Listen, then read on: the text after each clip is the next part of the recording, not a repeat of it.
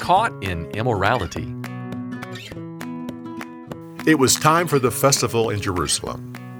Jesus pretended he wasn't going, but went without anyone knowing. The religious leaders were looking for him, but couldn't find him. Still, everyone was talking about him. Some said that Jesus was a good man, while others said he deceived people with his teaching. No one wanted to say too much because they feared the religious leaders. Halfway through the festival, Jesus went to the temple and started teaching the crowd. Everyone was amazed at what he said. The religious leaders sent guards to get him. They went, but they weren't able to arrest him because it wasn't his time to die. Soon, the guards were spellbound by his teaching. They finally returned to the religious leaders. The leaders said, "Where is he? Why didn't you bring him?" The guards said, "We never heard anyone talk like this man."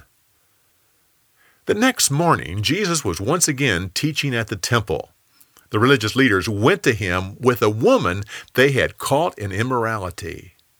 They thought they could use her to trap Jesus and get evidence against him.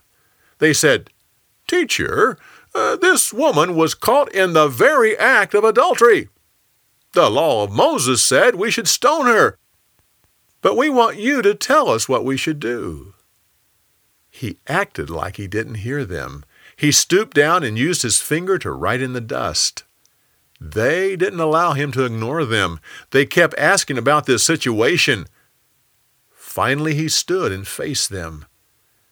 "Go ahead and stone her, but have the person without sin throw the first stone." He then stooped down and started writing on the ground again. The men stood there without saying anything. Finally, they started leaving one by one, starting with the older men. Then Jesus stood up and looked around. He and the woman were the only ones standing in the middle of the crowd. He said to her, "Woman, where are those who were accusing you? Didn't they condemn you to death?" No, they didn't, Lord." "Well, I don't condemn you to death either. Go and don't sin anymore." He then turned to the crowd and said, "I am the light of the world. Those who follow me will never walk in darkness because they have the light of life." For more, go to BibleTelling.org.